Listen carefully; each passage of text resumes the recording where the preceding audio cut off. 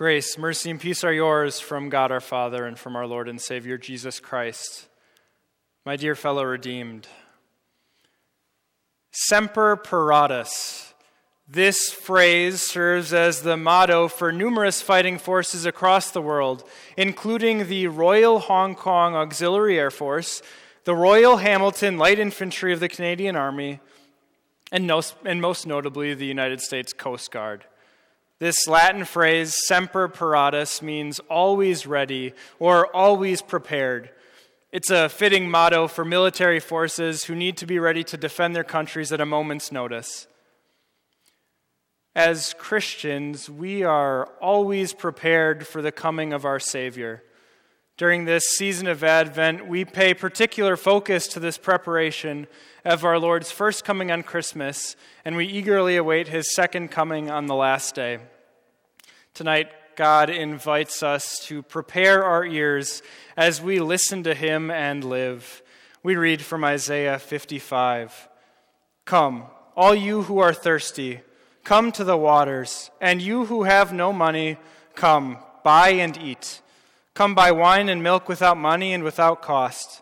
Why spend money on what is not bread and your labor on what does not satisfy? Listen to me and eat what is good, and you will delight in the richest of fare. Give ear and come to me. Listen that you may live, and I will make an everlasting covenant with you, my faithful love promised to David. This is God's word. We all need food to eat and water to drink. That's why a person would go to an ancient market to get what they needed to survive. But not every grocery trip is the same. Sometimes we're tempted to go and buy all the food that looks the most delicious, the sugariest things that we can find. But if all we eat is Oreos and all we drink is Coca-Cola, we're not going to have the vitamins that we need to function. We might start to feel slow and lethargic. The soda dehydrates us. The sugary food, it doesn't give us the vitamins that we need. If we don't give our body the proper fuel, it starts to break down. The same thing can happen when we don't give our souls the proper fuel. Tonight, God invites us through Isaiah to throw away our spiritual junk food and instead enjoy the food that he's prepared for us. This food, we don't have to use money to buy it, it's free. And this spiritual water, we don't work or toil for it, it's a gift. This spiritual nourishment is ours from God. How do we obtain that spiritual nourishment? God tells us it's quite simple. He says to us, listen to me. Give ear and come to me. Listen. Listening isn't always so easy. Sometimes it's hard to listen because we're not quite sure about the speaker and their message. We've been lied to in the past. We've been pitched pyramid schemes, and we get those spam emails and spam phone calls. Sometimes even the people who we're closest with try and deceive us. Sometimes we're weary about listening to someone because we're not so sure that we can trust them. Other times there are issues with communication on the side of the listener. Oftentimes we are trying to multitask as we listen. Maybe we're reading a book or using our phone, and while someone's trying to talk to us, we might have to ask them to repeat themselves a few different times. Or sometimes it happens that we're listening intently at the beginning, but then we quickly latch on to one of the first things that someone says. Our mind starts to race about what they began to say, how we might respond to them, and we stop listening to the rest of what they have to tell us. Or sometimes we just flat out don't want to listen to someone else. Someone might try and tell us something, but we're not interested in listening to them. We're not interested what they have to say to us. We just ignore them. We can experience difficulties as we listen to God. We might have struggles as we try and read our personal Bible, but we hear the noise of the TV in the background. Or we might start to zone out during a sermon thinking about all that we have to accomplish after worship. Or we might just flat out not listen to God and his word. We don't do our personal Bible readings as often as we should. We might not attend Bible study as often as we can. We might not join together to publicly worship God and hear His word. All of our troubles with listening to God lie squarely on the shoulders of the listener. God's word is faithful and true. We know that it has benefits for our lives, and so often we still struggle to listen. But when we do listen to God, He has amazing things to say. He's got the most marvelous message for us. He says to us, "I will make an everlasting covenant with you, my faithful love promised to David." God tells us that He will make an everlasting covenant with us. In ancient times, covenants were an important part of society. A covenant was an agreement made by two people. It was a legally binding process that often involved a special ceremony, and then the two parties would often eat a meal together afterwards. You might make a covenant to settle a land dispute, or you might make a covenant to have peace with a neighboring tribe. These covenants, they were not something to be taken lightly. One did not quickly break a covenant as we so often quickly break our promises. These two parties, they would call upon God as their witness. They'd call upon God to make sure that they kept their end of the deal. Once you made a covenant with someone, there was no undo button. God tells us that He has made a covenant with God, or God has made a covenant with us. God's covenant, God's unbreakable promise, God's legal oath to us is this, that He would send a son of David. About this son of David, we hear in 2 Samuel, "I will establish the throne of his kingdom forever."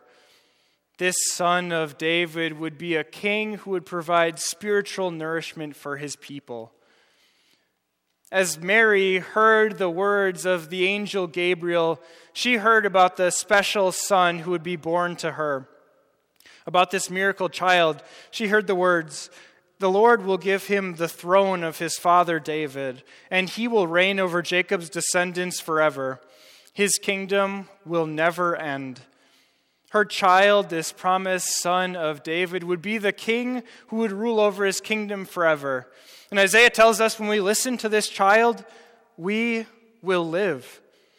From this child, we hear the words, "I am the bread of life. Whoever comes to me will never go hungry, and whoever believes in me will never thirst." And we hear the words, "The one who believes in me will live, even though they die." His actions back up his words. Jesus, the Christ child, came to this world taking upon himself the sins of all, including all the times when we haven't listened to God. Jesus died on the cross to satiate our spiritual hunger. Jesus rose on Easter to give us the spiritual water that we needed. Jesus has come. He has fulfilled his promises. He has given us spiritual nourishment. Military forces, they need to always be prepared to come and defend their countries when they're under attack.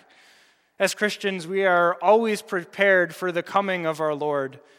This Advent season, let's throw off distractions and prepare our ears to listen to the Christ child.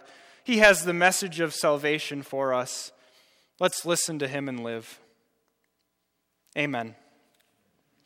And the peace of God, which transcends all understanding, will guard and keep your hearts and minds in Christ Jesus. Amen. At this time, we are going to gather our offering, our gifts of praise and thanks to God. We'll also be passing out the friendship registers as well. Please fill those out.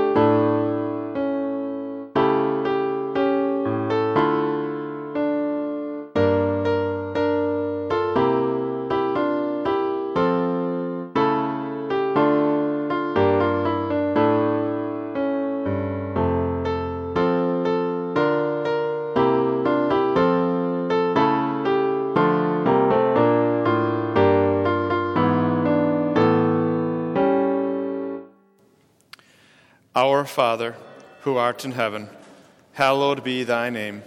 Thy kingdom come, thy will be done on earth as it is in heaven.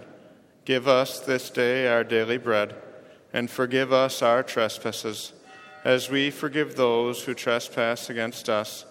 And lead us not into temptation, but deliver us from evil. For thine is the kingdom, and the power, and the glory, forever and ever. Amen.